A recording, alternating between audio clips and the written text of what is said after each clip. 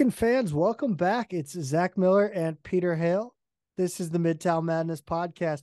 Before we get going, thank you so much for listening. If you're watching on YouTube, hit the like and subscribe button as well as the notification bell down below so you know whenever we drop an episode. This episode and the whole season of the Midtown Madness podcast is brought to you by 2 Men in a Garden. Whether you like it mild or hot, chunky or cantina style, people over 2 men have you covered. Pete, I got to tell you, with the guest we have on today, listeners, you're going to want to, if you're listening to this episode, you're going to want to pause it. You're going to want to go over to YouTube. You're going to want to pull up this interview. You're going to want to go over to your cabinet, grab the chips, hit the fridge, 2 Men in a Garden salsa, kick back on the couch, and watch this interview. Pete, it's an unbelievable interview. But before we get to that interview, you can pick up 2 Men in a Garden salsa or any of their products at any local grocery store or online at 2meninthegarden.com. Follow them on social media at 2 Men Salsa on Instagram and Twitter. I was very upset to learn that the Olive and Lindbergh Schnooks did not have 2 Men in a Garden when I went in there today. Very upset. I'm going to write a strongly worded letter to the manager of that store because I did not have 2 Men in a Garden this week. Pete, what we just finished this interview. Why don't you tell people who we interviewed? So most of you, if you're listening to the show, probably know by now that men's basketball hired Chris Harriman as an assistant to replace or Phil if you're Forte. Corey Tate, Big C. That's right, Big C. Yes. Or Harry to his friends. Yes. Welcome back, Harry.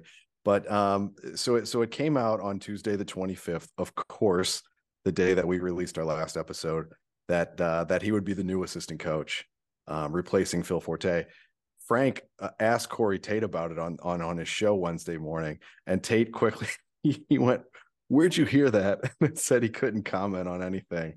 So of course, SLU's official announcement came out the next day on Thursday the 27th. So for those of you, and this will help too for the interview, but a little background: he was an assistant under Majerus at SLU, and then went to Nebraska under head coach Tim Miles, New Mexico under coaches Craig Neal and Paul Weir, and then he went out to Cal under coach Mark Fox, who was just let go after this season or during this season, actually. You'll hear in the interview he's got an Australian accent. It's where he's from, and so he's been something of an international recruiter throughout his career. He's got that Australia pipeline in addition to other markets. And I kind of touch on this briefly in a question in the interview, but just as kind of a heads up, there's a lot of information going around right now about what international recruiting in the age of NIL means. And shout out to my buddy Joe Weiss for kind of doing the research on this, but I'm just going to try and summarize it into something that at least I can understand. So international players don't get paid under NIL rules the same way that American players do. It's because they're 501c3 nonprofit organizations. Collectives can't pay international players directly, but they can. There's other forms of compensation, like an international trip, early season tournaments outside the U.S., return trips home to host a camp, or passive income inside the U.S. I think they just can't participate in promotional activities inside the U.S. So basically, the easier way to think of it is, they can get NIL. It just has to be external in their home countries, right? Or could they do like social media? Is that passive income technically? Like what? Can they do that's like? A good question. Like, can they be sponsored by Lululemon? So like, or Fabletics or whatever. I don't know. It would probably have to, whatever they did with that would technically have to be on their home turf, basically. So that's a little complicated, but the point is, and Harriman addresses this, it doesn't mean that international recruiting is shut down as we know it. It's still going to be happening. There's still ways to for players to get in involved in that. So it's nothing to worry about. And furthermore, SLU has boosters, prominent boosters with business interests in Australia. Not to mention we've got alums there like Cody Ellis and his dad who played in the NBL, along with other SLU alums who were there and played in the league. And credit to Brian as well for kind of bringing that detail to my attention. So just as kind of a heads up about about where all that's coming from, who Chris Harriman is, and why we're so excited to have him back and be talking to him. And I think, as you'll find out shortly, there's a lot of reason to be excited about this guy. Yeah, we were going to do a whole big, segment where we talk about why we're excited, but for real, like, this interview is so funny, so good, so interesting. Of course, there's at least two Majera stories I guarantee you've never heard. So kick back, grab your 2 minute of garden salsa, grab your chips, and check out this interview coming up right now.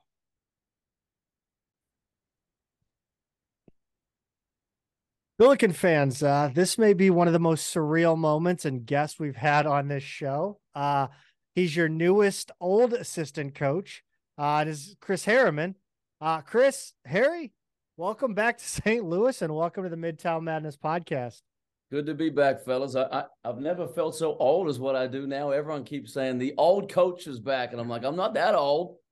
You know what I mean? I'm not that old. You don't need to be throwing that at me. But it's good to be back. I appreciate you guys having me on, and I'm excited to be back in St. Louis.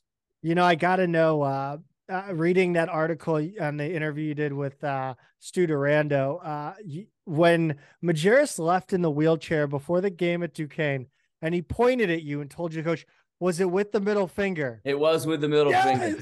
Yes. It was with Zach. You know him. Let's go. Man. You know everything was done with that middle finger, right in your chest too, right in the middle of your chest. Yeah, you know that really well. Oh my God, that's no doubt awesome. About it. Yeah. It was a fun night. It was something I'll obviously never forget. Being in that situation, and I think I said this to Stu, I give a lot of credit to Jim Weitzel and Jim Cruz, two veteran head coaches that have been doing it a long time that didn't even blink.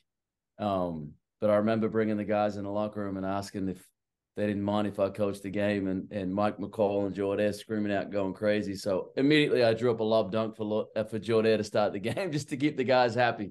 So it ended up working out really well, though. Thankfully, we won the game. Yeah, you filled in a few times, didn't you?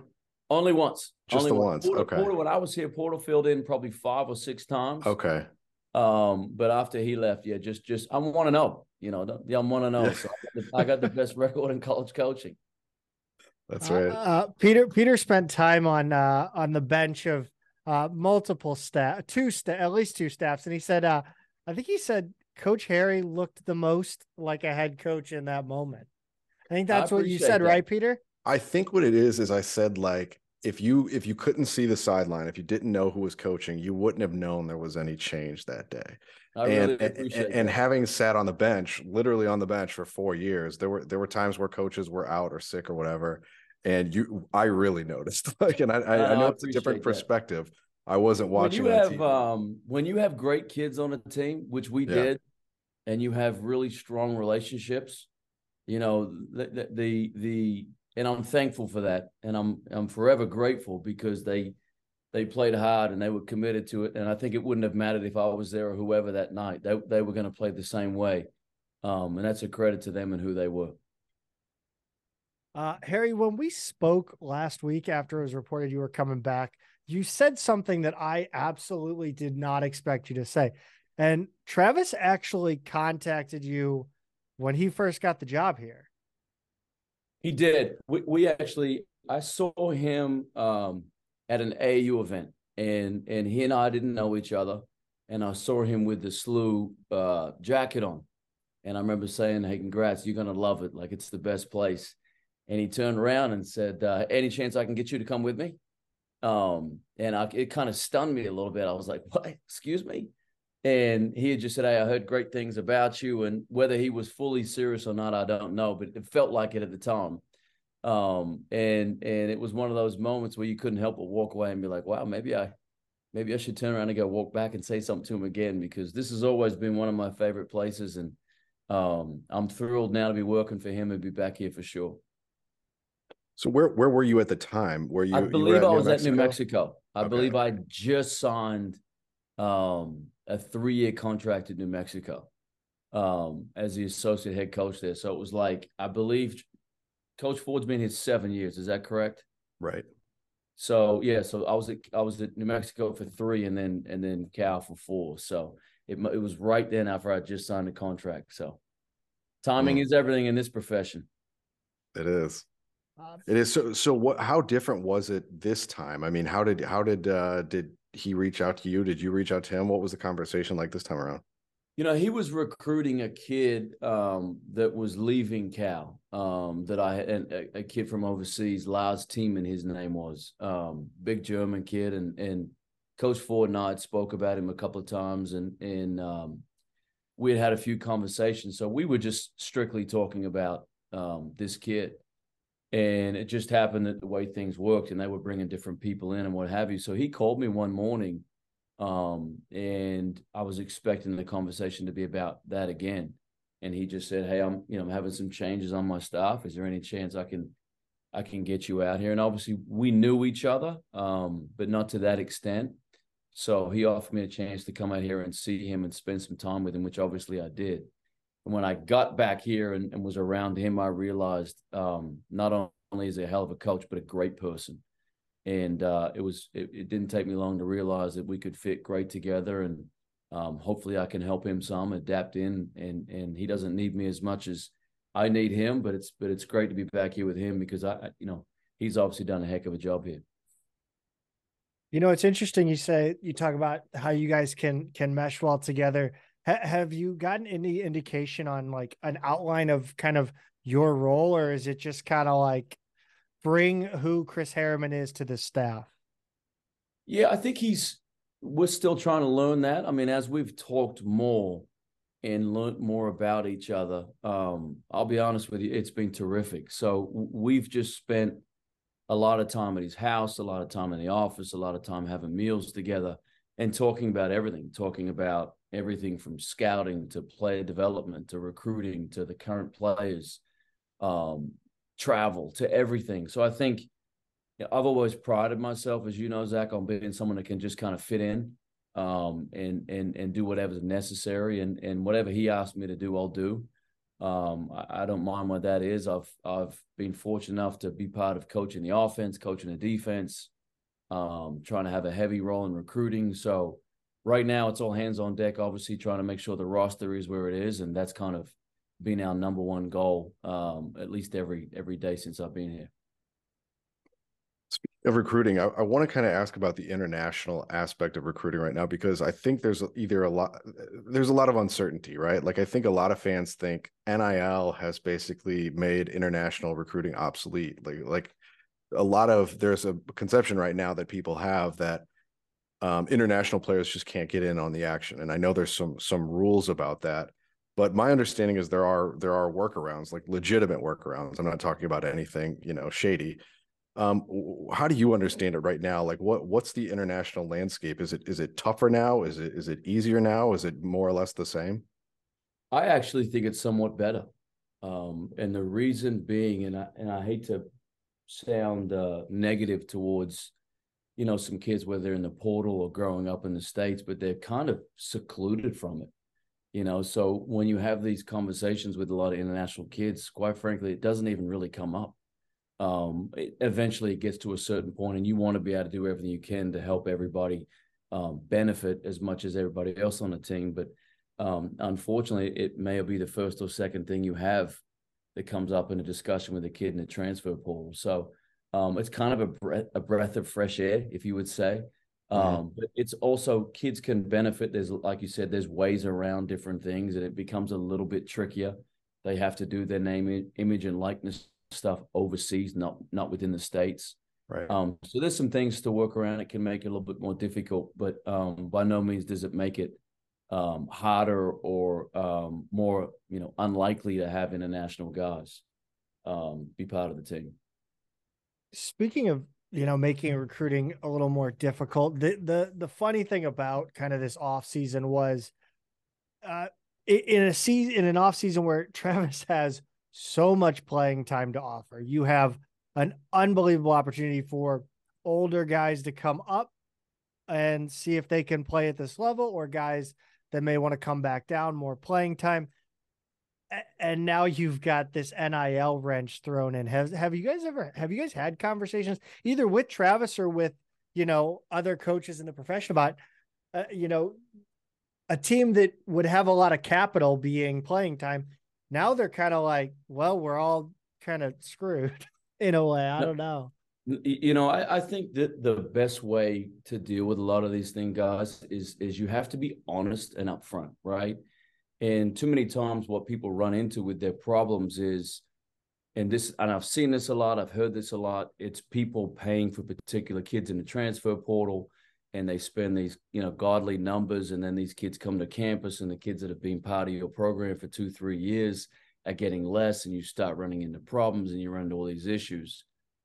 It's very tricky. And it can be something you have to navigate. And obviously us as coaches, there's a limitation to what we can and can't do in regards to some of those things. But having honest dialogue is critical. Honest dialogue as a staff with the current players, with kids. You have to figure out ways that you can under promise and over deliver, because I think so much of this in college basketball is just you hear these crazy numbers, and some of it's true, but you also have to have a realistic approach and a plan.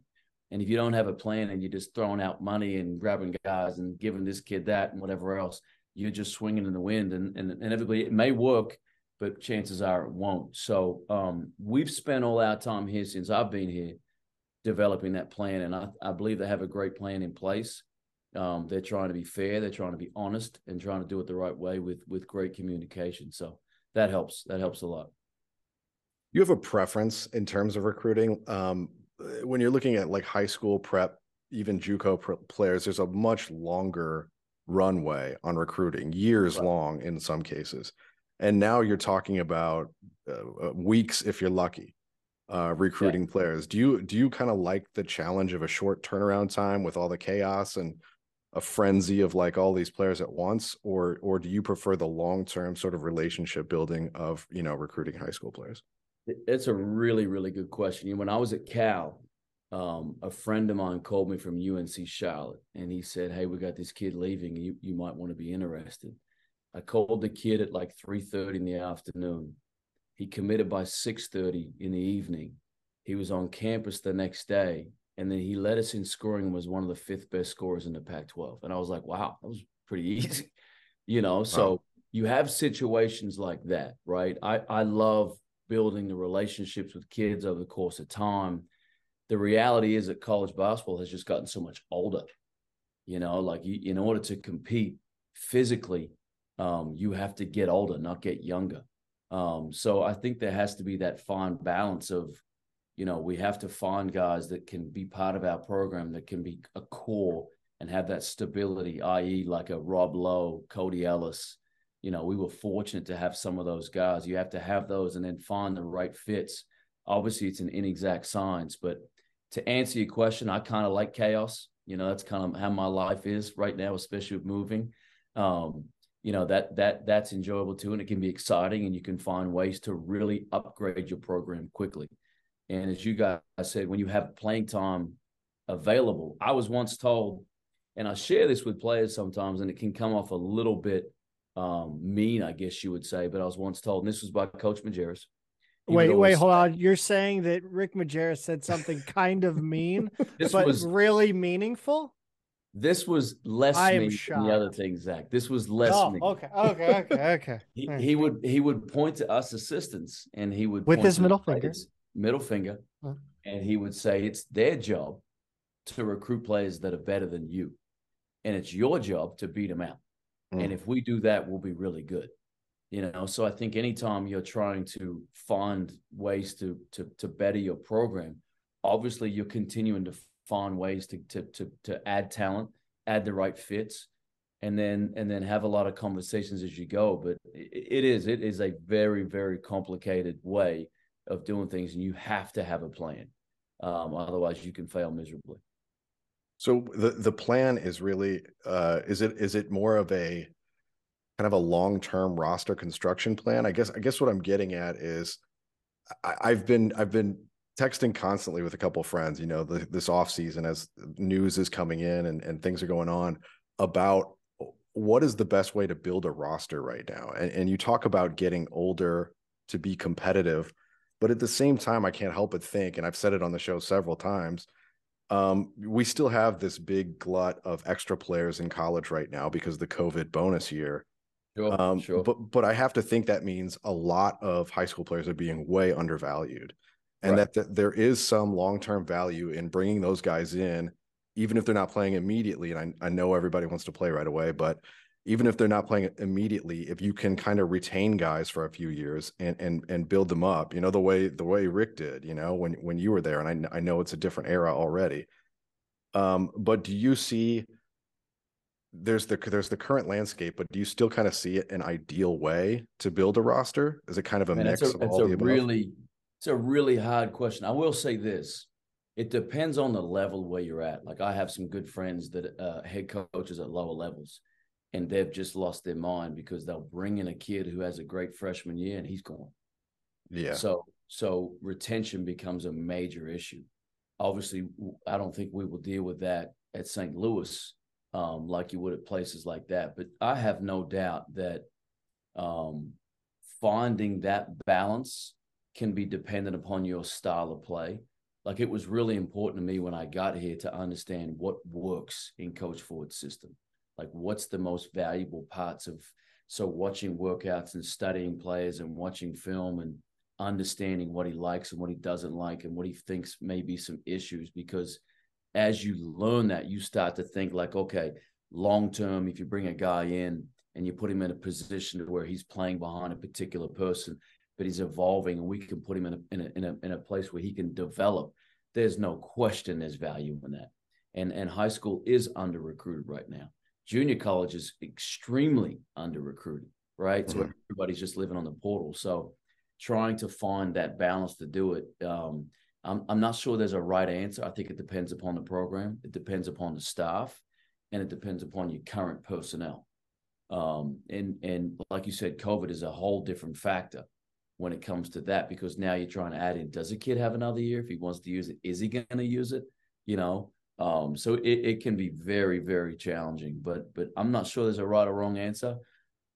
As much as you're trying to have some sense of sustainability, but also know that there's needs to be addressed. And if you can do that to make your team better and win, then you have to do it. You mentioned how big of a thing retention is. And I mean, I think you kind of probably pre-answered it by, it's talking about being upfront and honest. But how do you, approach that when a player does have a big year? Maybe he's in your plans the next year or the year after, but doesn't see it. How do you kind of try to keep all the pieces together? If you have those conversations, Zach, at the end of the season, you're too late. Like, those conversations have to begin early. And it's not about whether they're having a good year or bad year, but it's basically sitting down with each kid and saying, hey, this is where we see you. This is what we're trying to develop. This is the things that you need to get better in. These might be things you have to address off the floor. This is the way you have to improve as a person. Like, you have to have an ideal way to show them, because it's no different to a professional. You have to show how you're going to increase their value and make them better, and show them that this is the plan and we're going to do with you from a personal development perspective, from understanding how to be statistically, how professionals may look at it. Very fortunate to be close with a lot of different agents and general managers and scouts and people, to where you can sit there and say, hey, look at the information, look at all the things that's going on. Here's some things we see. And I think if you're doing that consistently throughout the year, you can prevent problems from occurring. Doesn't mean it won't happen, but you got to get out ahead of things at all times and try to find ways to show guys that, hey, this is what we're looking to do. And I think kids respect that, as long as you're willing to be honest, good or bad. I think kids respect that. How much time have you been able to spend with the existing players at SLU right now? Individual workouts, meetings, etc. Yeah, as much as I can. I think that's, to me, the most difficult thing in terms of, I've always felt like genuine, authentic relationships take time. And I've told different guys that, whether it be, having lunch with Gibson or spending different time with TJ or being around guys, like, you just sit and try and talk. And I think it takes time, to be in the trenches with these guys and go through the things you go through. You build lifetime relationships, and that's not just done over just sitting down over a cup of coffee or a Subway sandwich. You know what I mean? So I've tried to, as much as I can. A lot of the guys are obviously leaving now for break, but having those conversations on the phone, staying connected, FaceTime guys, talking to guys, I think it's critical. And obviously a big part of what I do, is have those relationships. So as much as humanly possible, along with recruiting, probably to answer your question most. Right. Is there anyone that has stood out either on the court or off the court that you've kind of gotten to know as, I mean, even, player, coach, anybody? Well, coach wise, I love this stuff. Like, you can see the different components to it and how they are. It's a really close staff. They get along great. I've been part of staff, so you see it and you hear it, and there's different problems and egos. I see none of that here.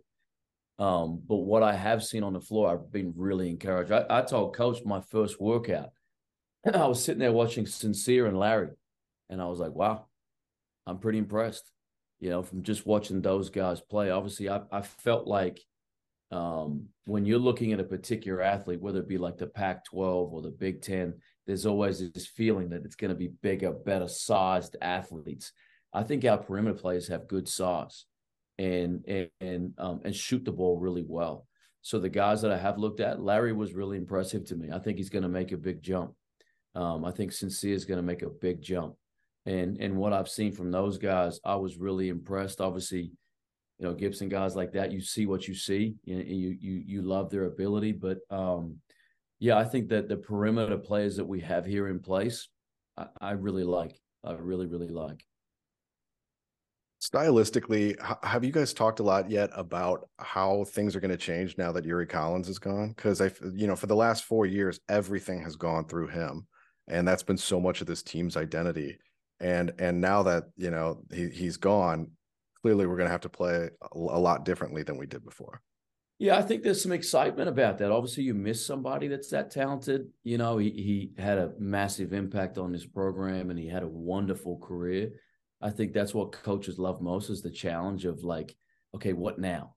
And in all honesty, we've had some of those conversations, probably not as much as what we'll have at a later date. Everything has probably been recruiting at the forefront of everything we talk about, of all day, every day. And knowing what we're looking for and how we're going to do it. But we've had different conversations about, hey, what have you seen with this? And I think sometimes when you can come in with a fresh perspective and a new set of eyes, sometimes you can see something that maybe might be, hey, here's what I see with this, or I like this, or how about this, or have you ever thought about this? And those are the conversations that Coach encourages, and we've had over a lot of dinners at his house so far.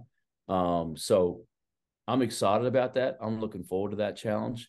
I wish he was still here. It'd be fun to have him, fun to coach him. But obviously he's not. So we got to figure out what's the next steps moving forward. I'm curious what you took from working under Rick Majerus. Like, what do you think, what aspect of your coaching style or your style as a professional in general do you think you took most from Rick? And this, Zach, like, one of the things that I say to people all the time is it was the hardest 4 years of my life, the most rewarding 4 years. And probably, I always say it's the equivalent of doing like your basketball PhD, right? Like, I knew going into it, like, this is going to be unbelievably hard. But I had no idea. But once I got in it and I thought, like, I'm not sure I can do this. This is going to be, it's either going to make it or break it. And as every day went by, you felt like you were being part of a clinic and you were challenged to the nth degree in every single way. when you were driving, at the time I lived in Baldwin, and when you were driving down the highway to come to work, like I would have stomach pains, right? Because I would know like what I'm walking into. And I would know that the level of detail and the questions that I was going to ask, like if you got it wrong, you might get crucified for the next 2 years because of it. So like you had to be so prepared and so organized. And I think that development of that 4-year window for me, when I've moved on in life and going to different staffs and different programs, I every day have said like, thank you for everything you did for me, because it's helped prepare me to be the coach that I really want to be, and it put me in situations. It was the hardest things I've ever had to deal with for certain long periods of time, but it made me accountable. It made me incredibly prepared. And then there was just no slippage in anything we did. There was no slippage in anything in the program. And he had his thumb on it at all point in time. And you knew like, I better be ready. This could be the next 10 questions he asked. He might be talking scouting and he might say, how many times did they run this play? And you better be able to say, they ran it 14 times to the right and 11 times to the left. And you better be right. And then when he says, when they ran it right, how many times they score? And you say, well, they ran it. They scored 7 times, right? They missed 4. But 7 of their buckets, they got 3s. And they'd be like, what kind of 3s? And you better know corner 3s. Well, were they dead corner or regular corner? So like he would just keep going, right? And finally you might get to a point and be like, I don't know. And he's like, you know what? I'm wasting my time with you. You know what I mean? It was like, I just answered like 19 questions in a row. You know what I mean? I just got it all right. And I spent like 10 hours studying for this, but it was like recruiting. It was scouting. It was the whole deal. And you just felt like on edge. We used to call him the Hurricane because he'd just come busting. I'm in the same office, guys, that I was in 15 years ago, right? So like I walked in and I kind of got a little bit scared. Like I got a little bit spooked. I'm like looking out the window and, whatever, those feelings and emotions of him like busting through that door. And I even told Coach Ford, we were sitting in the room in his office. And I was like, this office is like, I've had the best moments of my career and the hardest times of my career, like in this office. You know what I mean? Like I've had some discussions and some things like in this office that I'll never forget. So like all those feelings and emotions, and I know I'm giving you the longest winded answer ever, but all those feelings and emotions of all those things that you go through, it'll never leave me. Like it'll never leave me. And it like, hopefully it made me a lot better. You're apologizing for doing something we want you to do. Trust me, you get me started and I'll go for days on it. Let's start with imagining Rick Majerus in the age of name, image, and likeness. It would be unreal. It would be, like I tell this story, right? So we're sitting, I won't name the kid. We're sitting at his hotel, right? We're having a breakfast. And we had spent so much time recruiting this kid, right? He was a junior college All-American. He was a terrific player and a really good kid. He didn't come here, Zach, so don't even think about it. No, Peter knows. He's got to know. So we have this kid sitting at the hotel, Rick's hotel, breakfast, right? Here we go. And we're thinking like, we've got it. Like we've got this kid. He's long, he's talented, he's athletic. Like he's coming, right? So coach comes down for breakfast and he was just in one of those moods. So he says to the kid, talk to me about your goals and your situation. The kid's like, well, I'm thinking about, trying to be in the NBA in a year. And Rick kind of like leans back at his chair. And I was like, oh no. And he's like, son, are you kidding me? And so he gets on the phone, gets someone to go to his room, comes down, and he has a San Antonio Spurs jersey. He makes the kid stand up and put the jersey on. The jersey's like below his knees, right? And he's like, son, that's an NBA player's jersey. Like that's what an NBA player looks like. That's how that's how big they are. Like, are you kidding me? And just goes all in on this kid, right? And he just buries him like, you're too skinny, you're too weak, you're too soft, like your mentality, like I can't stand how you talk, like all in the whole way. So anyways, he's like, all right, that's it at breakfast. And we look at the kid, to Alex Jensen. I'm like, well, we better recruit somebody else out. I mean, it was just things like that. You just couldn't So when a kid comes to him and asks for like, you know, a certain dollar amount, he would like lean back and be like, what? You know, like it would be. I just bought you an $80 steak at Right. like, what do you want Right, more? right. Like, what? How about you get some rebounds first? You know, like, how about you rebound the ball? And you know, like it would become. But I will say this: he's the smartest man I've ever met, and he would adapt and he would figure it out, and he would have found a way to be extremely successful because that's just who he was. You know, like he's just so brilliant. He was so brilliant that yeah, he would figure it out. I do find it interesting that a guy that's so dedicated to basketball, only basketball, like the way he kind of meshed with a guy like, or he would bring in a guy like Cody Ellis, Rob Lowe, a little bit more again laid back, Oceana, Cody Right. Ellis definitely tipped a few the night before games. I'm sure of it. No doubt. No doubt. How does Rick handle that, or does he just kind of ostrich that situation, head right in the sand? If you can play, right? Like if you can play and you love ball and you're committed to the team, it was okay, right? Like the different personalities and who they were. Like we go to, and Cody will tell you this story. So we go to Perth, right? And it's me and Coach. And we go, firstly, you got to get all the way to Sydney, right? Which is 13, 15 hours, whatever it is. Then you got to go another 6 out to Perth, right? So it's the most isolated city in the world, right? So we're all the way out in Perth, and he's tired. Like we just flew all this way, and we're sitting down with Cody's mom, dad at dinner, and his mom, God bless her, brings out this nice dip, and she puts this dip on the table, right? Well, Coach thinks it's soup, and he's like just eating the soup, right? And I'm thinking like, and I had told him prior to the dinner, I was like, Coach, listen, Cody's old man is kind of a man's man, right? Like, and if he offers you a beer, like, you got to have a sip, you know, like you got to say yes, like don't say no. And he's like, I don't drink. And I'm like, I know that.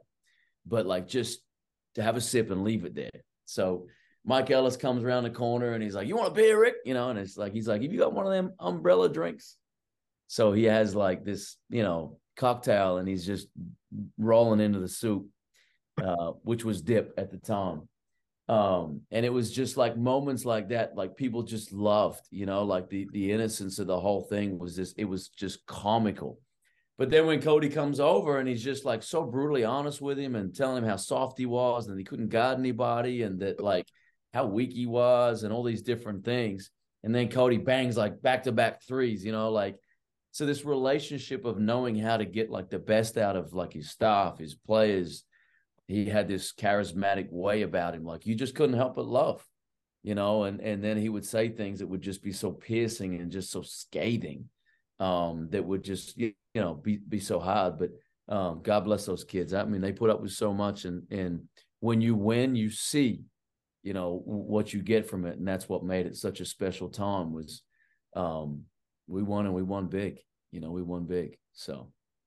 You're in the exact same office as before. Was there any part of you that was like, maybe I'll get a fresh start in another one? No. So true story. So I told Coach, there's 2 offices available, right? And I was like, I want that one. And he was like, okay. And I was like, that was my office. Like, I want that one. Obviously, we're moving to this beautiful facility that's going to be done here in August or September or whatever. But I just felt like, man, let me get in this office just to kind of have these memories. And which it has been, because, you know, you're on the phone on recruits all day long and I'm looking out this exact same view. And it just, for me, it was just like kind of cool. You know what I mean? Like it was kind of cool because this has always been a place for me that I have my best memories. You know, I said this to many, many people. Like I had my best memories here at SLU, and some of the kids that I coached, I have the closest relationships to. So just the whole thing encompassed, like it just makes sense. So I felt like the office just made sense too. It's been 15 years, but it certainly doesn't feel that way, except when you go back and look at highlights or game film from, 2010, 11, 12 team. The fashion is just off the charts different. I mean, the length of those shorts were ridiculous. Suits and yeah. Ridiculous. Oh, I had my like God. goatee. My wife's like, you look terrible. You know, like, what were you doing? You know what I mean? And I was like, babe, I thought I looked fantastic. You know, like, All those, yeah, they're hard. I told Brian Kunderman, I was like, what kind of picture are you posting of me, bro? Like, can you not find a better picture? Like, you know what I mean? It's just, it is the suits, the get up, the whole, it was classic. Yeah, absolutely classic. Oh man. You say I know you've got all these memories of Majerus in that era. And I listened to your interview with May today, and he talked about how Avery is now 16, perfectly healthy, doing well. I know you had some hard memories from St. Louis as well. Was there any part of you that kind of hesitated a little bit to go, those were tough days too? That's a great question. From going through all those things, it never crossed my mind, and I don't know why. You would think it would. And I would say from that point till now, I've been through a ton, probably more personally than I've been through professionally. Got divorced, got remarried, have 4 wonderful children. But that memory of that day, obviously will always be with me no matter where I am. But the people that were here, Janet Oberly, Rachel Diener, all those people that helped me initially through those things, I'll never forget. That's what probably made that bond even stronger. But the personal different things you go through, I never thought about that. It never crossed my mind. And actually, the first person I told that I was taking the job other than my wife was Avery.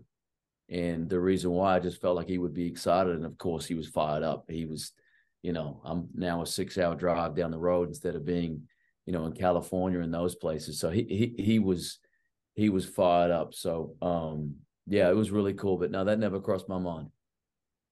I'm curious because in the time again that it's been, the campus, it's for this, it's same for the most part, but I mean, there's so much different. I mean, I think when you were here, Del Taco was still open. Yeah. But I mean, I'm assuming you've already walked through campus. Any big changes that kind of shocked you? Was West Pine still a basketball gym when you were here? Yes.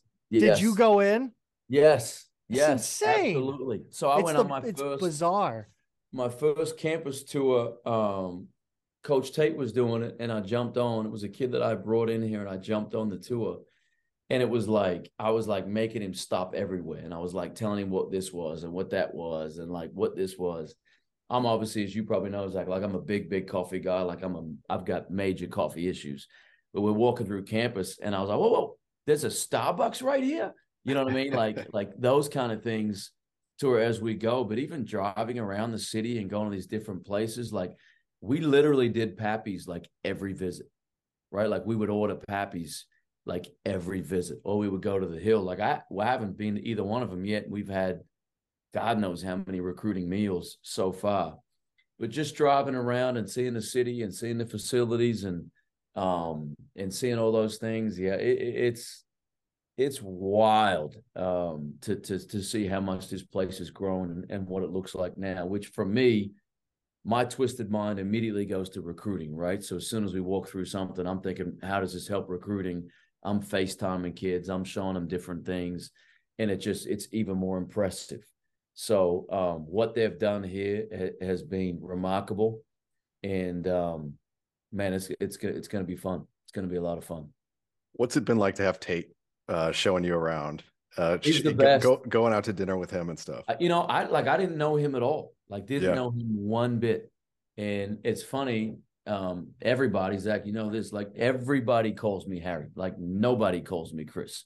I don't know one person in my life that calls me Chris. Right. So I get here, and for the first couple of days that, people are saying, hi, Chris, whatever else. And I'm kind of like looking around like, and then you see Janet, she's like, what's up, Harry? Like whatever else.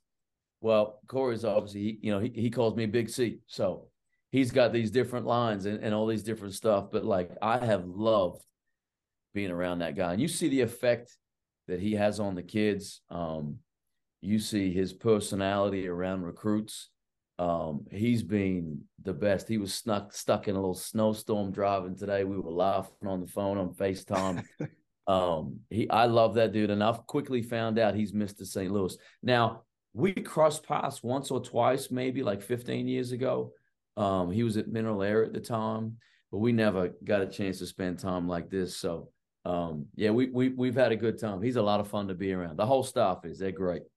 You're gonna bury the lead that Corey Tate's out recruiting in a place that's snowing? I didn't say that. I didn't say that. I didn't say that. You know, it's funny. Like someone said to me the other day, oh, so you guys, you know, how's recruiting going, whatever. And I, you know, you got to be somewhat mindful of talking about those things. But I can guarantee you this. Since I've been here, just my perspective only, and walked in the door, recruiting has been nonstop. And there's been players coming in nonstop, a revolving door of different prospects. And I love every one of them. And I'm fully comfortable that we're going to have some really, really good players here. And it's most important, as you guys know, to get the right ones. So just like any place, New Mexico was wild when it came to recruiting. You would get off kid would get off the plane and there'd be cameras everywhere and you couldn't hide anything. It's not like that here, thankfully. But I'm very, very excited about the kids we're recruiting. And I think we're going to have some really good players here shortly. One last thing before we let you go, and thanks again for your time and coming on the show. Listen, I'm living in a hotel, man. I got nowhere to be. I can be on with you guys for the next 5 hours. Hey, I mean, you want to Don't do tell the rest Zach that. I got nowhere to go. Hey, I got Harry, nowhere to go. Harry, co-host for the rest of the show. I mean, I'd love to jump on and co-host once or twice. Let's do it, right? Let's do it right now. Let me get Let's do it. But no, I got the game on TV. I'm going to sit here and call kids all night long. I'm going to jump on a recruiting call. Yeah, I got nowhere to be, man. Take your time. I don't know if you know this, but Zach is taking credit for you coming back to SLU. He thinks he may have willed this into existence. You're aware of that? I accidentally did this. He told me. I appreciate you doing that, Zach. I didn't know what I was going to do. I was looking at these other schools, and thank God he's in my life. And he was the crazy thing is as you start to come back here, like I had called, a couple of different people prior to coming back and just said, hey, talk to me, because you build these strong relationships. And it's funny that as you come back and you see some of these people, like Zach, I remember seeing this dude nonstop. We would play on the road and we'd be in some remote place. And then you turn around, boom, there he is, jersey on, beer in his hand, rocking and ready to rock. You know what I mean? He was everywhere. So I know how much the Billikens mean to him, and the fact that he brought me back here, I'm very appreciative of it. So, thank you so much. Yeah, it's so funny that you say that, because I recall being everywhere, and I recall Rick showed up and he was hired, and he was hired really early, and he went on a dorm tour, right, where he spoke at every dorm. And I went to everyone. I swear to God. Did you really? Yes. And I remember I think it was the fourth time he goes, dude, what's going on here? Why are you here? It's the same thing every time. You're stalking me, dude. Chill out. No, you're the best, man. You were, it's funny, even talking to Rama, that, it's amazing. It's amazing to touch base with all these people, because like I said, that those memories and those events and times, and Chris was talking about losing to Michigan State. I still talk about that game, or having discussions about when we went to that tournament in LA and we beat Oklahoma. We beat Boston College first, then Oklahoma, then Villanova, roll through that tournament, or beating Washington at home. There's all these different things. And that's all I know.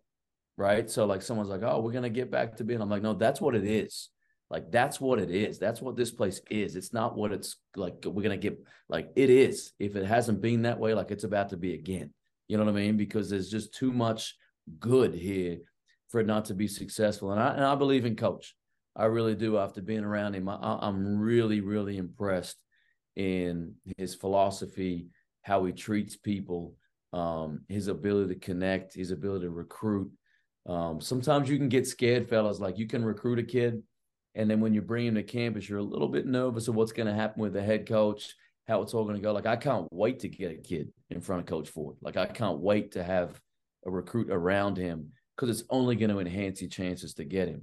So his personality, the coffee, markets in St. Louis are going to be done because we both drink so much coffee. You mean he doesn't put an NBA jersey on a kid in Beretta? He has not done that yet. Okay. He's not done that yet. Or checking. I mean, I'll tell you that, like, I promise this is the last story. So we're in Florida. You're right? Promising something we don't want to hear. We're in Florida, me and Rick, and we're recruiting a kid, Martavius Irving, I think it might have been, went to Kansas State. So they lived in a really tough area in Fort Lauderdale. And we go down on the recruiting visit, and I don't know, I probably shouldn't tell this one, but I will anyway. So we're doing a home visit, and we're in there or whatever, and we're having this, great, conversation or whatever. And coach says, I got to get up. I got to go to the bathroom real quick. So I'm carrying the conversation. We're talking, and it's going a minute, 2 minutes. It's going a little bit for a while. And I'm thinking to myself, like, where did he go? Right. So the way the house was set up, like if you walk past the hallway, right, you can look down to the bathroom, like you could see the bathroom, right? And I'm thinking, like, so my antennas go up immediately, like, okay, whatever's going on is probably not good, right? So we got to avoid this, right? And as this is happening, his mom gets up and says, hey, let's go from the kitchen over to the living room. Well, you got to walk past the hallway to get to the living room, right? So I jump up first. And I turn and look down, and he's standing at the bathroom, and he's got his pants around his ankles. And I'm like thinking to myself, like, so I'm trying to tell the mom and the kid, like, stop, like, hey, what's this? Like trying to talk about the room, like, what we got going on over here? Like doing all that. Family photos. It was just like moments like that. There was just the greatest, funniest stories when you get back and you're talking to the other assistants about and those things.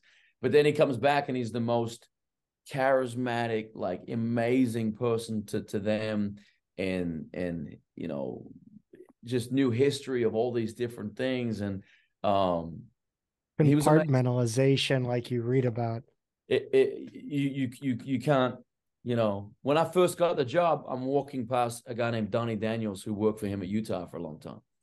I don't know Donnie Daniels. And I'm walking past, and Donnie like taps me on the shoulder. I turn around. He's at Gonzaga at the time. And he puts his arm around me. He's like, it's going to be okay. And I was like, what does that mean?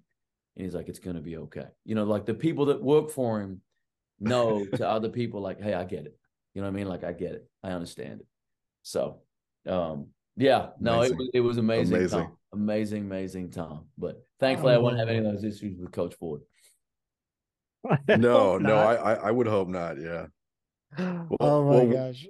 Welcome back, and Zach, I think we got to let this man make some calls. Yeah, it's in our best interest to let you get back on the phone with people. I appreciate it, fellas. I appreciate it. It's been great. I'll come on anytime. It's great to see you guys, and like I said, man, just so excited to hopefully be in the gym with you guys and be around you guys as much as possible. I know you do a terrific job, and don't tell Chris May I said this, but best podcast in St. Louis. So let's go.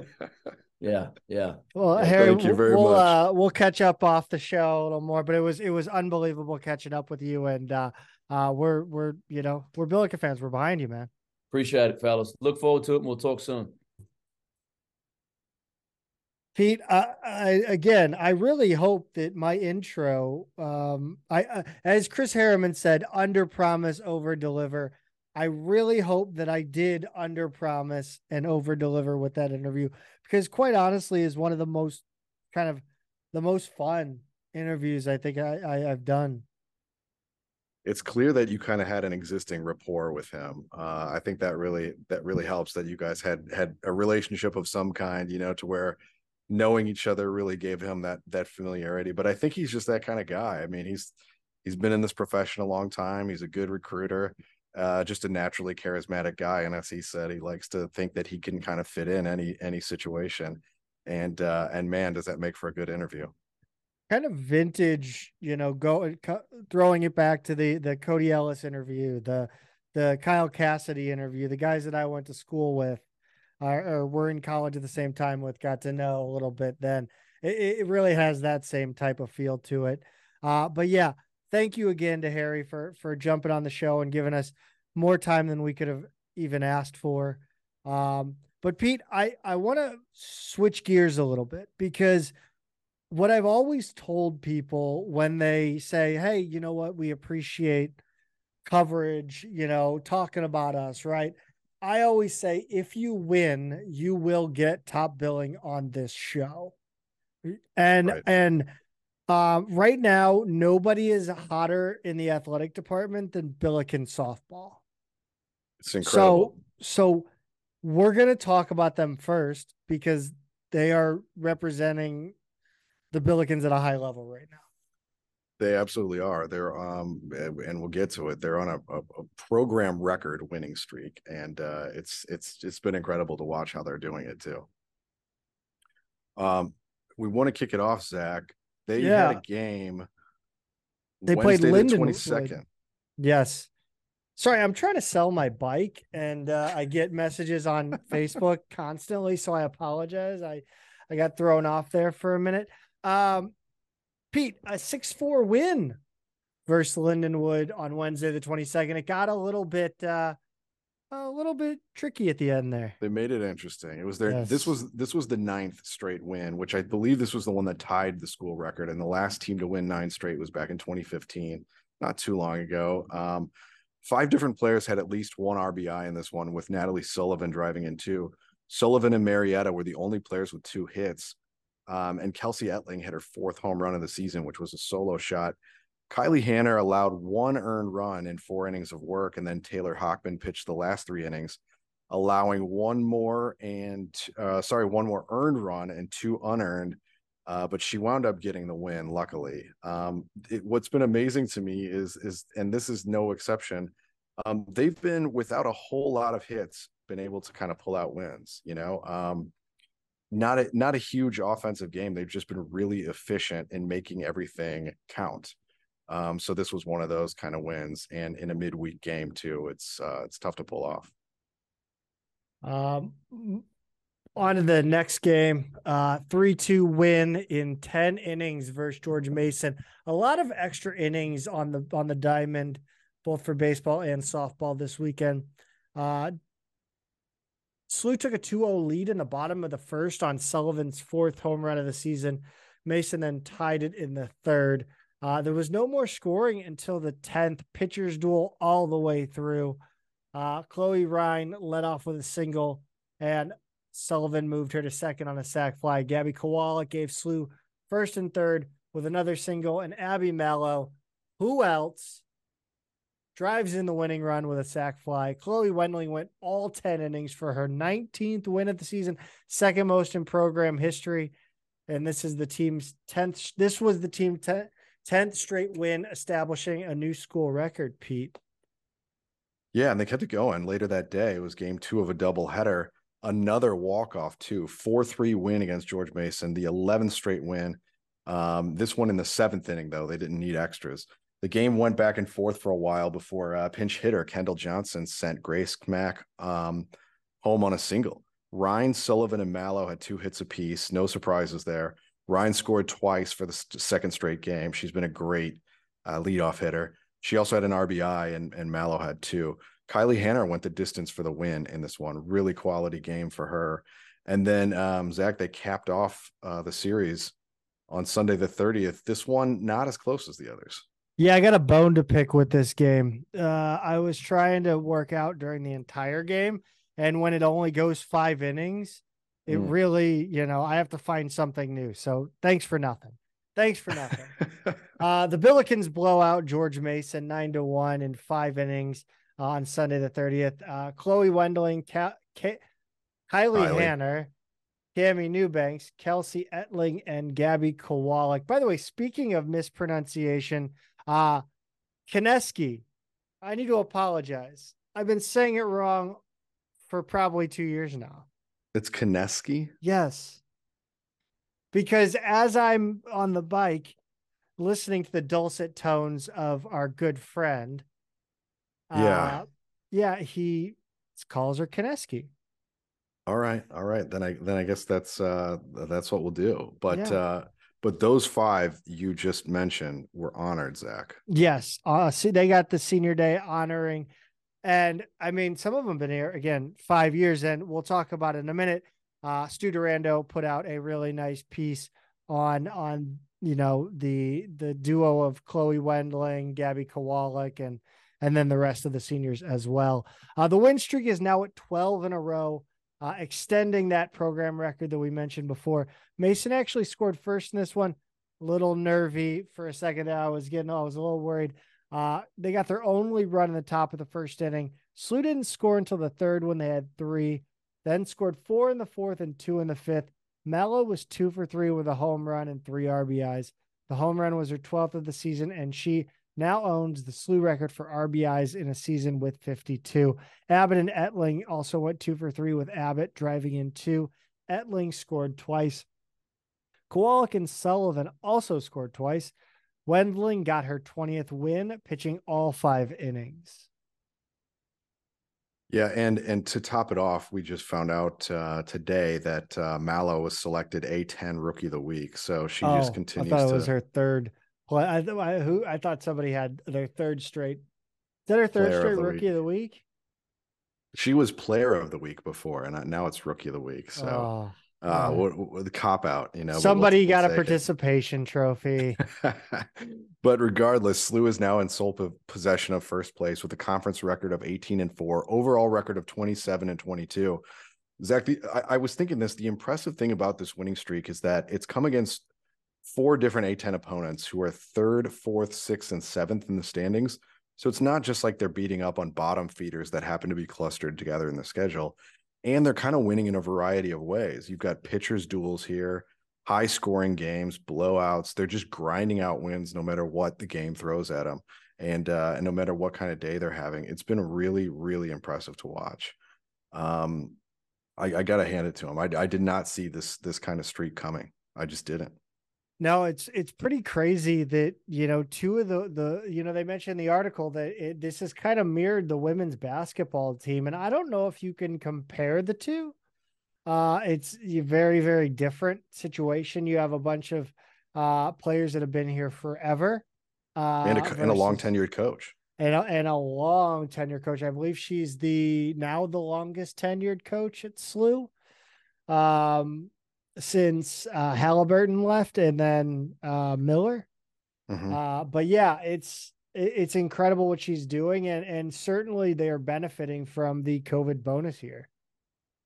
They certainly are. I mean, you definitely look at the senior class and it's like, okay, well, that's 5 big names, right? I mean, they're losing a lot. They're losing 2 of their key pitchers. They're losing a couple big bats. It's going to be a tough class to replace, but regardless, you can't say enough good things about how they're playing right now. Next up, they're going to finish the regular season against 5th place Rhode Island up in Kingston.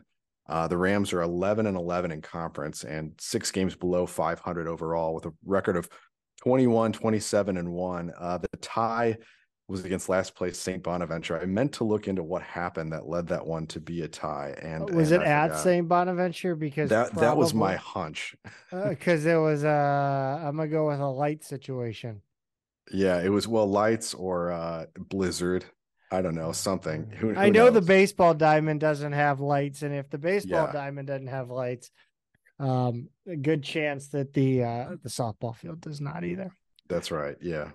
One thing I thought was I don't know if I like the mentality. There's nothing wrong with the mentality. Our goal is to be in the A10 championship game, then all bets are off because everyone has seen everyone. I really feel like, I don't know, it's way more impressive for them to win this regular season championship for the first time in program history. Obviously an NCAA tournament bid would be wonderful. But I think it's a better mark of a team. I don't know. To win the regular season. Yeah. Yeah. Yeah. No. And this was one we had talked about before. We're like, is this program getting stagnant? Do they need to make a move here? And that's entirely possible. I mean, it's just, I think with this, you're talking about a team that doesn't have a lot of resources. Again, no press box. They don't have the hitting center that the baseball team has. I mean, dude, like you'll maybe win once every 8 years. I mean, I think Dayton's tough, but I mean, this could be the year, and it would be wild that I think what Carter mentioned to us that 5 teams at St. Louis University could make the NCAA or could be A10 champions in 1 year. Is that assuming both baseball and softball? Yes. Okay. Yeah, I mean, Yeah. it's certainly possible. I mean, they're both very much in the mix. And no matter what conference you're in, 18-4 is a crazy conference record. I mean, that's because that means you're sweeping teams, right? Yes. Like you're not just winning series with an 18-4 record. You're sweeping teams just as much as you're winning a 2-1 series there. Softball's super interesting because of the pitching situation and how much it differs from baseball. Right. And that it all like pulling a pitcher is almost always strategic. I guess in baseball it's obviously there's strategy with the pitcher and his health, but like I'm talking like game specific strategy. It's not necessarily like strategic look. You're never looking ahead to the next game. Sorry, got the hockey on. Goalie just got murdered. Good audio content right there. Yeah, I try to please everyone. But anyway, yeah, no, it's amazing. It's great to see, and of course, we love anytime the Billikens are doing really well. Yeah, we sure do, and that's we had an interview, but otherwise, that's why we're leading off the rest of the week with what they've done, because I know I've used the word a lot, but they've just been so impressive and fun to watch this season. Let's jump right back to basketball. Will Bailey officially takes the job under Drew Valentine at Loyola. He will be leaving St. Louis University. Yeah, he's a Chicago native. He played at UAB back in the 90s, I guess, and started his coaching career there, followed by stops at East Tennessee State, Maine, Chicago State, LaSalle, SLU, South Carolina, UMass, those under Frank Martin, although he never technically coached at UMass, SLU again, and now Loyola. So look, it's a profession where you hop around a lot. This is a lot of stops in a really short amount of time, to get from South Carolina to Loyola. But it was kind of weird, Zach, because with assistant coaches, you kind of get more attached to them. It takes a little time, right? Because then you start to see like their recruiting efforts pay off. That always takes a couple seasons before you really start seeing those. And we just, with this round of Bailey, the second round of Bailey coming through the program, I feel like I didn't get too attached this time around. And he was gone just as quick as he came. I don't know if you feel the same way on that, but it's kind of a weird feeling. Yeah, it really is. It is. I think the portal has kind of done it's kind of softened that a little bit. What am I looking for? That getting attached, right? I think the portal Sure. and understanding that people are just constantly moving. You're just kind of like, well, okay. It's really conditioned us.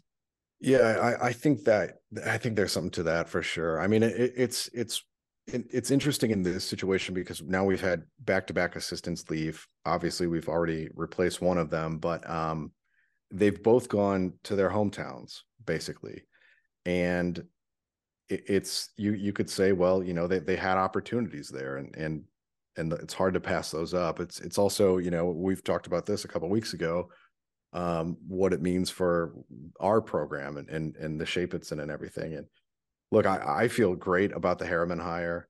I'm happy for Forte and Bailey going to their hometowns, recruiting their hometowns, and that's there's something to be said for that. So I really I like all these people. I wish the best for all of them.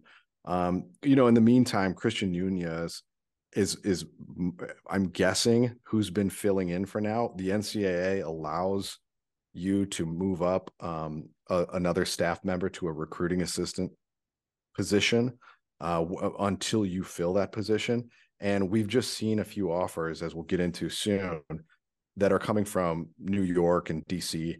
Nunez is a New Yorker. He knows the East Coast. It's not an area that Ford or Tate or Harriman are known for necessarily. So the indications that I'm seeing is that that might be Nunez's influence going, I know A10 country, and I here are some more New York kids, guys from programs we're familiar with. So anyway, that's kind of, we haven't seen anything official that he's the guy who's kind of doing that work, but it sure feels like it to me right now.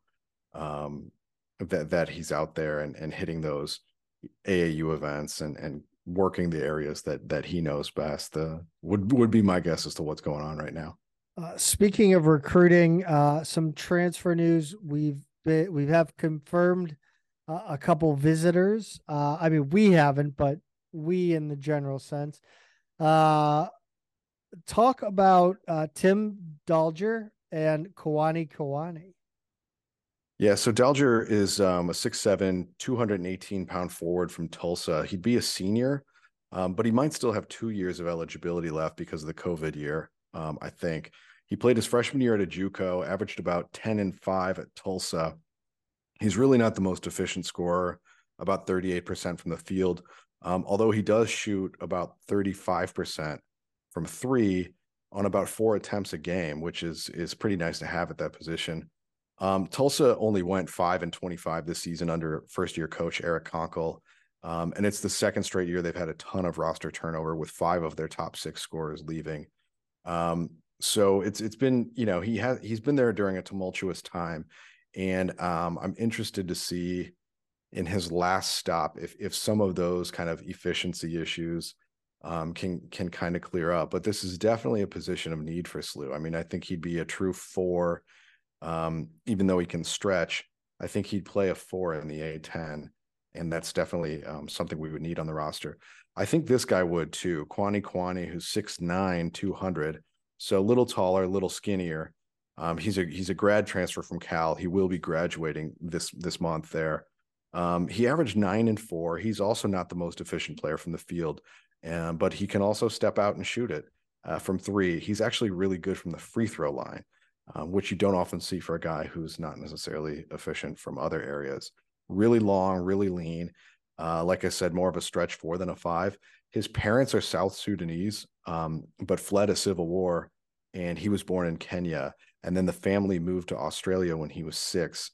He started playing basketball when he was 11, and then 4 years later moved to the U.S. on his own to pursue it further. So he played 3 years at Victory Rock Prep in Florida. We know that name because that's where Mark High Strickland went. And then he finished at Prolific Prep in Napa, California.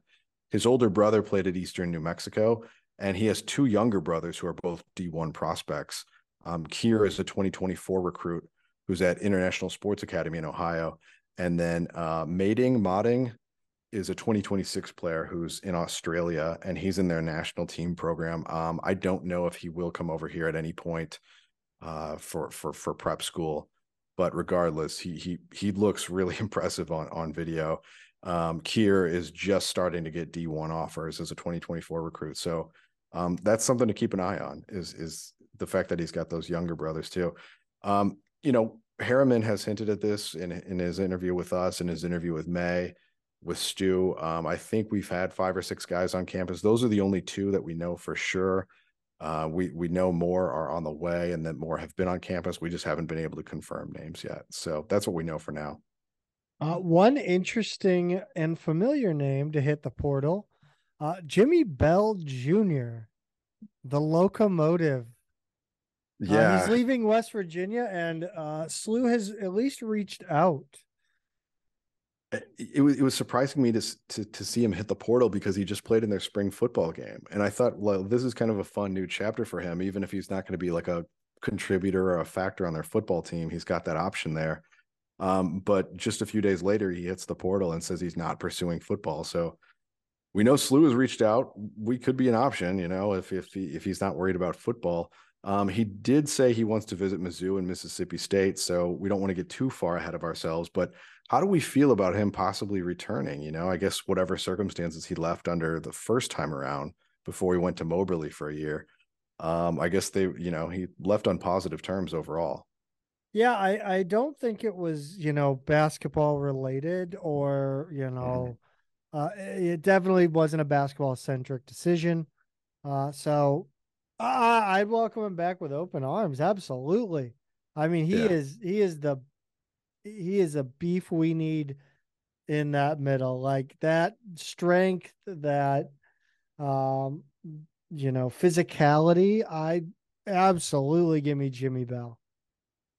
Yeah, I think so. I mean, again, we're talking about a position of need. The only five we have on the roster right now is Bruce, Yep. and he's an incoming freshman, and there's just going to be a Wait for learning him to curve. be the A10 player of the year. You never know. You never know. He's certainly a skilled kid. He's certainly got the I size, but yeah, we definitely need more depth down I low. I still think Bruce is either going to be like the greatest Billiken of all time or like, eh. Like he's going to be their Emmanuel Salantakis or he's going to be like Rob Lowe. Rob Lowe, you're Like I right. don't think there's going to be any in between. Like I don't know. I I just like think it's that. kind of that. It's such a mysterious signing that it's like it has to be good, right? Yeah, yeah, we'll find out. First player from China. We'll see when he shows up on campus. The exciting thing is this month. We have graduation, we have the end of the school year and finals, and by the end of the month, we can start seeing incoming players show up if they want to. Some guys are going to go back home and do some different things over the summer. That's fine, but anytime between now and August, basically, we're going to start seeing people show up, and I love that. So yeah, you never know. We're talking about the portal here, and you noted something Mm, strange today on Twitter. And I really think this is like something that would do like a 8 minute E60 right. segment on, and that's potentially fake contact lists. So this is something that I've kind of look, everybody talks about how annoyed they are when they see it in portal season, right? Yeah. Here's a player who's in the portal and says he's heard from or is being recruited by or has interest, however it's worded, from the following programs. And then there's a list of anywhere from 2 to 25 programs. And An entire conference. it's entirely possible that when those are being reported, that they're true, right? Like a guy hits the portal, he's a good player. A lot of different schools have a need for a player like that, and they call him up. Very like completely reasonable. And there are other times where you're just like, I just don't know about this. Slew got listed as interested in a player from Texas Tech, which seems reasonable on its face, right? Yeah. Texas Tech transfer Ethan Duncan will announce his commitment on May 1st, has received interest from, and then it goes on to list 10 schools: Northern Colorado, Texas Tech, Lipscomb, Middle Tennessee, St. Louis, San Diego, Robert Morris, Boston College, Colgate, Drake. So you have a pretty wide range of schools there. None of those are in the same it's like if you like it literally is if you try to find colleges that were equidistant from each Right. other and span the entire United States. You're right. They're literally all over the map in terms of program stature, geographic location. It's a very strange assortment, but again, entirely possible. These things happen. My policy, our policy on these things have been when Slew shows up on a list like this, we're not going to do a deep dive on a guy, right? Because it could have just been one phone call that went nowhere. Some guys Jordan want Neisler called him. some guys want the NIL bag.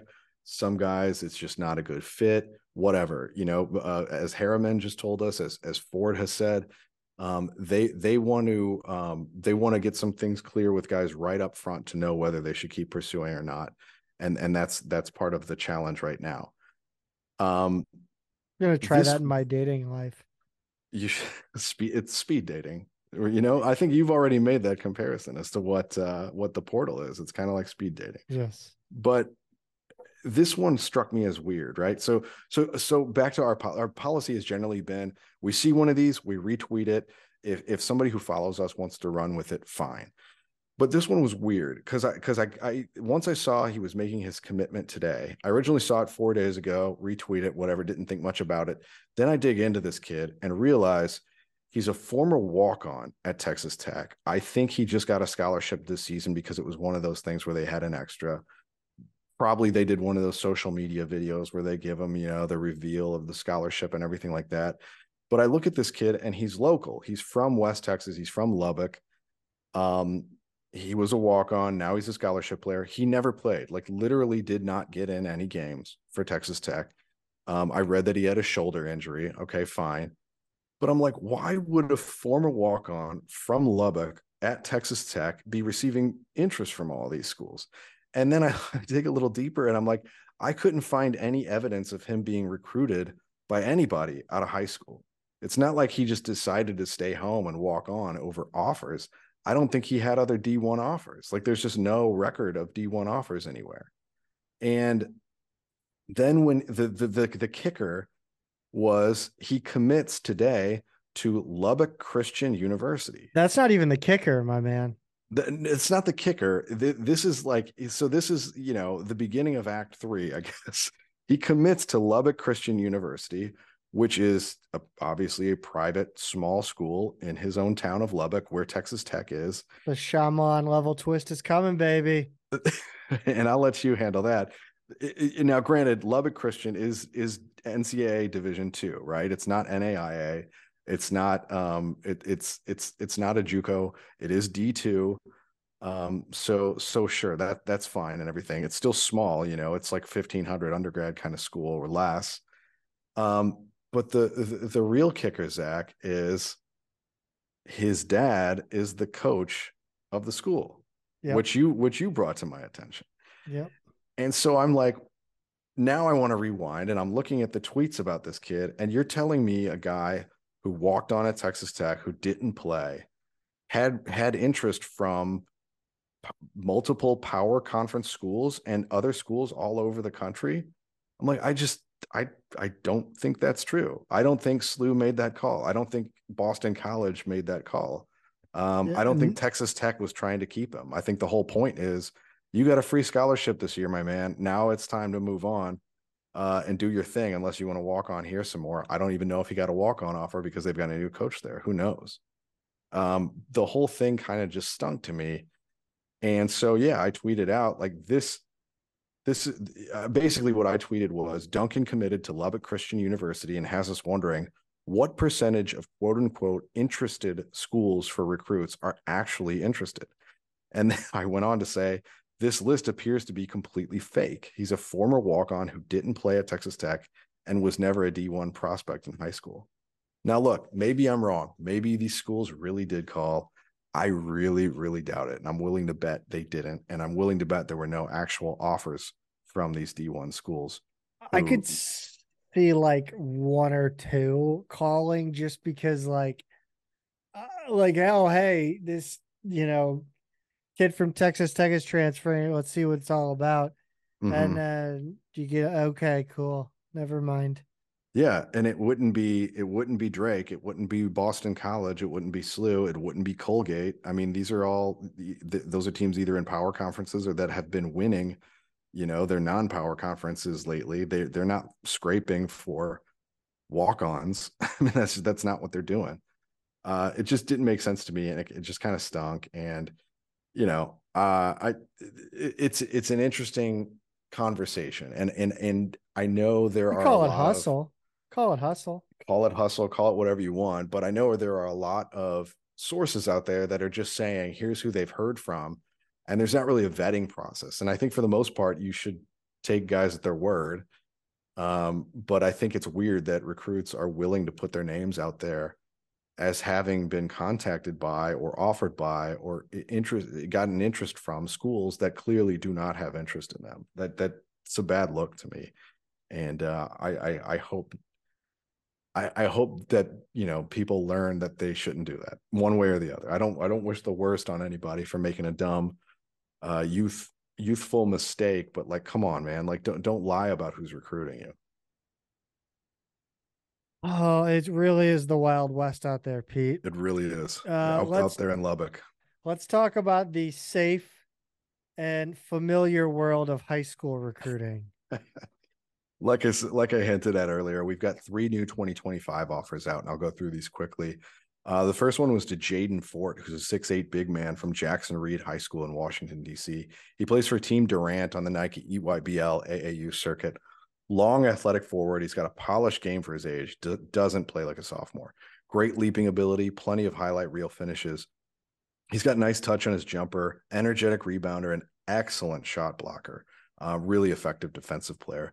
The other offers he's got right now are from George Mason, Texas A&M, Old Dominion, and NJIT, New Jersey Institute of Technology, for those who don't know. Lots of interest, too. I think he's going to really raise his stock this summer heading into his junior year. The next one was Caden Mingo, who's a 6'2" point guard from Long Island Lutheran High School, plays for the PSA Cardinals, which is another Nike EYBL program. That's the AAU program that gave us Hassan French. For those who might not be familiar, he's another one with a game beyond his years, but at the guard spot. He's kind of a downhill playmaker and a really nice finisher. He can hit his jumper consistently off the dribble, which is a skill you love to see for a younger guy. Lockdown defender. And he's got a brother in the class behind him who also looks like a D1 player already. I believe SLU was his first offer, so his recruitment's just starting to get off the ground. And then the third was Jaden Reed, who's a 6'8" forward from Westminster Academy in Connecticut. He also plays with the PSA Cardinals AAU program. He's an excellent shooter who stretches defense with his three-point ability. He's got soft touch around the rim. He's more of a back-to-the-basket big at this point when he's inside, but he runs the floor really well. Solid rebounder, and another excellent shot blocker. He's got a 7'2" wingspan already. Smart, hardworking kid. He's not afraid to play physical. And SLU is his third offer after Quinnipiac and Central Connecticut State. Pete, the Billikens had a few individual workouts. Photos have come out. Anything that stuck out to you, or any news you've heard? A few things, yeah. Kellen Thames looks huge. Tate, when he talked to Frank and Rammer, said he's up to 6'7" and has added about 15 to 20 pounds of muscle. So he looks way different than when he came in. And a guy with that size and the fact that he's played guard for so long, he's going to be able to do anything if he really keeps putting in the work, play any position, I mean. And then we also got to look at Daniel Rivera. He's been cleared to play after his foot surgery sidelined him this year. And his posts from the workouts that they've been having, tell me that he's sticking around. And we've only seen little glimpses, but it's good to actually see somebody we haven't seen at all, in a uniform doing anything out there practicing. So those were the things that really stuck out to me. I know we've got some other guys obviously returning, but what about you? Anything to read from these little clips we get? Well, I actually thought it was wild that Corey Tate compared Larry to his father. I did too. Yes. Way to set expectations there. I mean that, and to be fair, as one of our good friends pointed out, it wasn't really, the interview on the whole wasn't really a hype fest. No, it was a very down to earth interview, or down, on the level interview. And all of a sudden, yeah, Larry is, he's really looking a lot like his dad. What? Yeah. Tate's he's sweet talking his players a little bit there, Larry's a much different player than his dad. He's a much different player. Obviously got a lot to work on in his game, but showed us some promise last season, and we're excited to see his development. Harry just told us, look, he expects him to make a big leap this season, and that's what we expect. But to compare him to the National Freshman of the Year in 1997 it's a lot. That's high expectations right there. Pete, let's talk a little bit about the schedule, or I guess lack thereof in a lot of ways. So what's going on with this Myrtle Beach Invitational? The word is that we're going to be in it. I don't think they've officially released the field yet, Zach, but I think we're going to be playing in this thing. This is the MTE, the multi-team event. Not my favorite acronym, as we know. But we discussed this a few weeks ago. The other schools, Coastal Carolina, who hosts in their home gym, Liberty, Vermont, Wichita State, Charleston, Furman, Wyoming. It's November 16th to 19th if they have it the same days as last year. It's the weekend before Thanksgiving, basically, is when it'll happen. And it's a 3-game event. So this likely means that SLU's going to have one less home game than they did the past couple seasons, because we do have some road obligations. We know that SIUC, Drake, and NC State are all locked in as road games. Stu told us that SLU hasn't signed any contracts yet, but has a few opponents lined up, including an NCAA team and an NIT team from last season coming in. Both Ford and Tate said it's easy to find good opponents who want to do a home and home, but they want you to go to their place first. It's much harder to find a home and home where they're willing to come to your place first. And I think that's the tough thing about scheduling right now, is kind of figuring out who blinks first. And unfortunately, all SLU can offer right now is dates at Chaffetz. So it's going to be tough to fill out the rest of the schedule, but that's kind of where they stand right now. And we'll see it take form. I don't think it'll be as challenging a schedule as we saw last season. But it sounds like there's some nice games on there nonetheless for us. Pete, I think for the fan base's mental health, I feel like we're gonna skip the portal section this week. We did that long interview with Harry, and we haven't seen any recruiting news, any firm commitments here for the Billikens. And I gotta be honest, I get tired of seeing commitments to other schools and not SLU. The good news is here, it was a little bit quieter week in the A10 regardless. So I think we can stack this one with the next week, because one thing that I've noticed is it's slowing down. Like, the portal is definitely slowing down. It's over 1,600 names in the D1 portal this season. The last 2 years have both been over 1,700, and we might see it still hit that. But it's clearly slowed down, and yeah, I don't mind skipping it either. Yeah, and also I think we might have to skip the trivia question because we don't have one, and also we gave you that entire interview with Harry. What do we want to do with the trivia discussion topic? Put it off for another week. Yeah, or take it this week? Sorry, Chris. We promise yes. We're going to talk about this one. You're first up. But yeah, we'll put it off for one more week, and that'll be we'll come up with we'll talk about this and then come up with another question for you guys next week.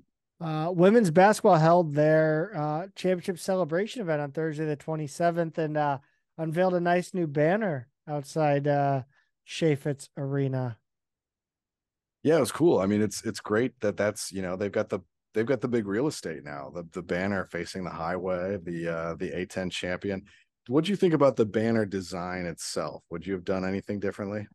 Yeah, I had something to say about it. I love it. It's great, and I love that they are putting them front and center, but I don't know. It seems like you could have just left it at, because it says A10 champions and tournament, NCAA tournament appearance. I feel like NCAA tournament appearance isn't really like it's something to celebrate, but not in writing on a 30-foot banner. Well, I don't know. It just seems a lot more like you don't need to tell the public you had an NCAA tournament. The people driving on the highway don't really care. They understand champions, right? Everyone understands champions. NCAA tournament is just kind of icing on the cake, in my opinion. So I don't know. I just think it's kind of a design flaw too, visually. Yeah, I think you want to make your banner about one thing or the other, right? If there's a lot of things to celebrate about what they did this season, but I think you leave it at A10 champs. You've got the trophy, you've got the players, you've got some action shots, some celebration shots. I don't think you need to make it two things at once. And I think most people who are going to pay attention to that and like that banner are kind of going to know that when you win your conference, you go to the tournament. already. So I don't know. I think, yeah, maybe they're trying to do a little too much on it, Too much, yeah. but regardless, it's cool, and they deserve the spot. They earned the spot, and you love seeing it out there. Overall, the design is nice. I like the look Yeah. of it. You mentioned action shots, and NCAA tweeted out like a poll with action shots, and one of them is Brooke Flowers stuffing. It was a part like stuffing a Tennessee player, and like not to be morbid, but if that was a picture of me like blocking like a future like a future NBA player, comparatively speaking, like I would insist that be put on my grave. Like that photo embossed on the grave. Like, swear to You God, would like have it tattooed on your back. I mean, yes. If that's not Brooke Flowers' Instagram profile picture for the next 70 years or whatever, yeah, like yeah. that's that I'm questioning. It, I'm it questioning her. it's her version of Chris Sloan's dunk on Channing Frye, where I Immortalized in the slew commercial. that's right. It's gotta he's got to have posters of that somewhere. Yes. Uh, Oh, he, he hides it in like a little closet somewhere. He he goes and holds vigil over it. Yeah, you do, he Chris. he Yeah, you do. probably plays the YouTube clip for his kids all the time. I'm Yeah. sure. I'm sure. Oh, I would. Oh, I 100% would. Oh, are I'm you not. kidding me? Yeah, Yeah. I'll give him shit for it all day, but I'll do the same damn thing. that's right. Uh, let's talk a little hardball. Uh, Yep. 8-5 win versus Western Illinois on the 25th, Pete. Yeah, baseball had a little bit more of a mixed results week than softball did, but they at least got things going with this win. Western Illinois actually got out to a 5-0 lead after 3 innings, but SLU got 4 back in the 5th, tied it in the 7th, and then they scored 3 in the 8th to put it away. SLU had the bases loaded in the 8th, with the score tied at 5, and then Tyler Fogarty singled up the middle to break the tie and get things going.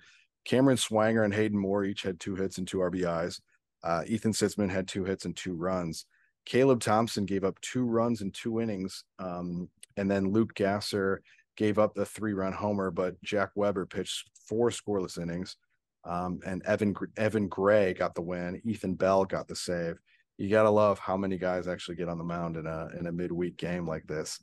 And then, Zach, they headed out to VCU for a challenging series on the road this weekend. Yeah, the MLB had a bit of a midweek game between the Padres and the Giants out there in Mexico City at altitude. 10-6 loss on Friday the 28th. This game was moved up to 3:30 Central Time to avoid the weather. SLU appeared to be in control of this one. A great outing by Henry Littman. 3 runs, 2 earned in 5 innings. He really did all he could in this one. He's been so good for the Billikens this year. The bullpen has to close this one out, Pete. The Bills scored 5 in the first 2 innings. VCU got 3 back. Then SLU scored again in the top of the 7th before the Rams scored 4 in the bottom of the inning and 3 insurance runs in the next. Closey and Redding both homered, with Closey and Hayden Moore each with 2 RBIs. SLU's 6 runs were scored by 6 different players. The Bills only had 4 hits. Evan Gray was a member of the bullpen that gave up the 4 runs in the 7th and got the loss. Fremion was on the mound for the last 3. So a tough day for the Billiken bullpen. Yeah, but luckily they bounced back on Saturday, the 29th, flipped the score. It was a 10-5 win. SLU scored 4 in the top of the 2nd. VCU tied it in the following inning, but then SLU added 3 more in the 6th and 3 more in the 9th to seal it. Jack Weber threw 6 strong innings of relief to take the win. Everyone in SLU's lineup got at least 1 hit, with Swanger, Fogarty, Closey, and Moore getting 2 apiece. Swanger, Moore, and Newegg each had 2 RBIs, and then Swanger, Preston, and Smith all scored twice. Just a great team effort in this one to get the win. But unfortunately, Zach, the rubber match on Sunday did not go their way. Yeah, this I believe was also on Saturday though. Oh, that's right. They played They the double moved it. dip. Yeah. Yep. 7-6 loss in 11. SLU out hit VCU 13-6, but had 3 errors, and those really cost them the game. They had a 6-3 lead, and VCU tied it in the bottom of the 7th. VCU loaded the bases in the 11th and singled home the walk-off run.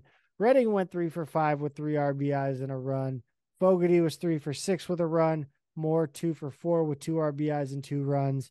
Holmes went 6 innings, gave up 3 earned runs. Again, the bullpen in this one just cannot shut the door.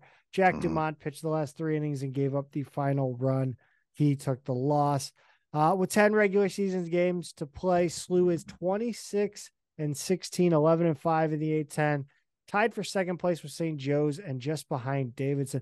Davidson has come on strong. They were a little slow out of the gate in the A10, but have really showed that they are again the class of the league.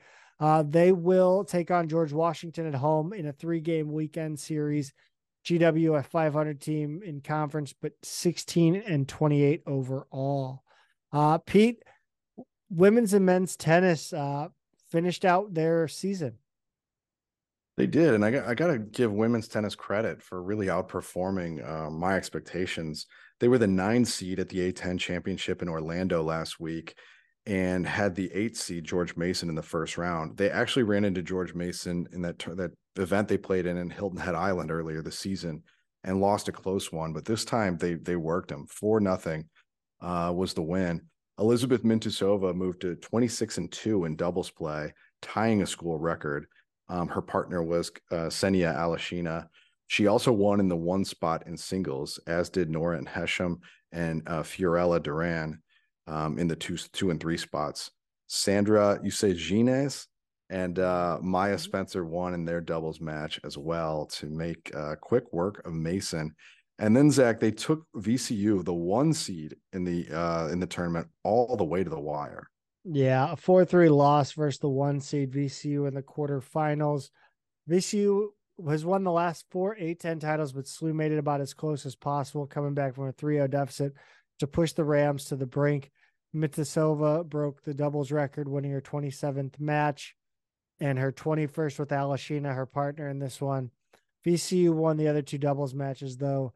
VCU took number 3 in 6 singles, but Hesham won in the 2 spot and Spencer won in the 5. Mitasova came back to win at the number 1. Alashina's number 4 match went to a 3rd set tiebreaker, but she came up just short. SLU finished with 18 wins this season, second most in program history. Pete, our loyal follower, I say that like I'm a cult leader. Michael Gaines tweeted out that there is something weird going on in this athletic department kind of right now, where every sport but basketball is kind of just steadily doing well, like on an upward trajectory. Since we started this show, I gotta say I do feel good about the direction of pretty much every program.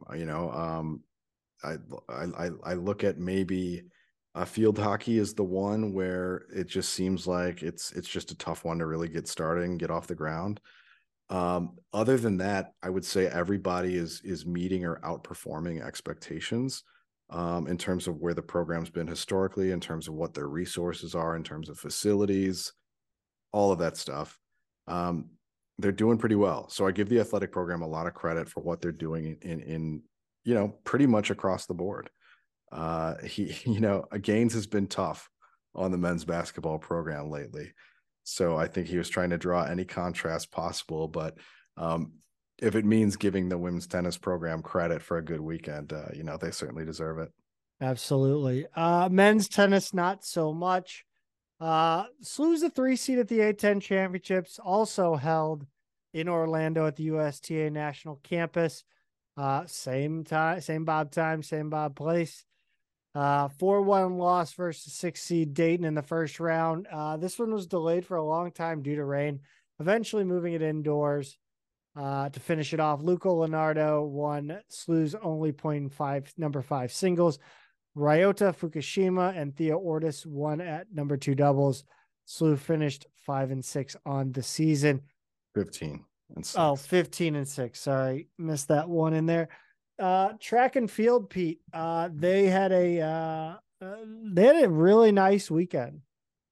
They did. The Kip Janvin Open and the Drake Relays, both up in Iowa. So they got to go to both. At the Janvin Open, they had a number of top 3 finishes and PRs, but the Drake Relays are really, that's the really prestigious event in track. And they did well. The men's sprint relay team set a new school record of 3:27:27. That's Will Stewart, Danny Hopkins, Malik Stewart, and Matt DeHaas. The women's 4x2 team set a new school record of 1:39:95 and finished 4th overall. That's Emily Nichols, Maddie Person, Jayla Robinson, and Michaela McDowell. And then Nichols also finished 5th in the 400 with a season best time of 55:87. So she had a great weekend. Madeline Rold had a PR in the javelin throw with 43.03 meters. So SLU showed up for that event. And I think had a pretty positive weekend overall, and it's good momentum heading into the A10 championships, which are May 6th and 7th up at UMass this season. So we'll be following along this weekend. Couple of spring games for women's soccer. Started off with a 5-0 win versus McKendree. Wednesday, the 26th at Harriman. Caroline Kelly had 2. Jamie, God, why didn't I give this to you? Because I cannot do this last name, Pete. Deber Ardinas, I think. Deber Ardinas had 1. Emily Pericelli and Becca Wolterman each got a half in this one. Dominating performances as it should. Mm-hmm. Yeah, and then they got the 1-0 win against Illinois on Saturday, the 29th. This was their final spring game. And, they play a variety of programs. They tend to be regional games, but you really like to see kind of what they do against other power conference teams, right? So this was a good result, I think, even though it's not, a full-on midseason game or anything like that. The only goal was from Hannah Sawyer, cleaning up her own rebound. And unfortunately, she later had to be helped off the field with an injury. Hopefully nothing serious. It was a contact injury. It wasn't a non-contact thing. So, the early read on that would be that it's not the worst. So that's good. But hopefully that's the case, and that they're all right, because I know they've been dinged up by injuries all spring long, and we want to see them get back to 100% strength in the fall. And then they also had some recruiting news, Zach, that came through over the weekend. Ellen Nelson was added to the roster for this upcoming fall season. She's a forward out of Park Hill High School and Kansas City Scott Gallagher. And I think they may actually have room for 1 or 2 more if they wanted to for this next season. So we'll be keeping an eye on that as well. But as we always say, this conference goes through St. Louis until further notice. Absolutely. Well, that does it for the week in Billiken Athletics. I really hope you enjoyed the Chris Harriman interview. Sorry, it's getting late. Follow us on Twitter at Midtown Mad Pod, at Peter is a tweeter, at Zach Miller MMP, and on Instagram at Midtown Mad Pod. Thank you guys again so much for listening. If you have any suggestions you might have, if you have any suggestions, send them our way. Subscribe, rate, all that good stuff. As always, Pete, go Bills. Go Bills.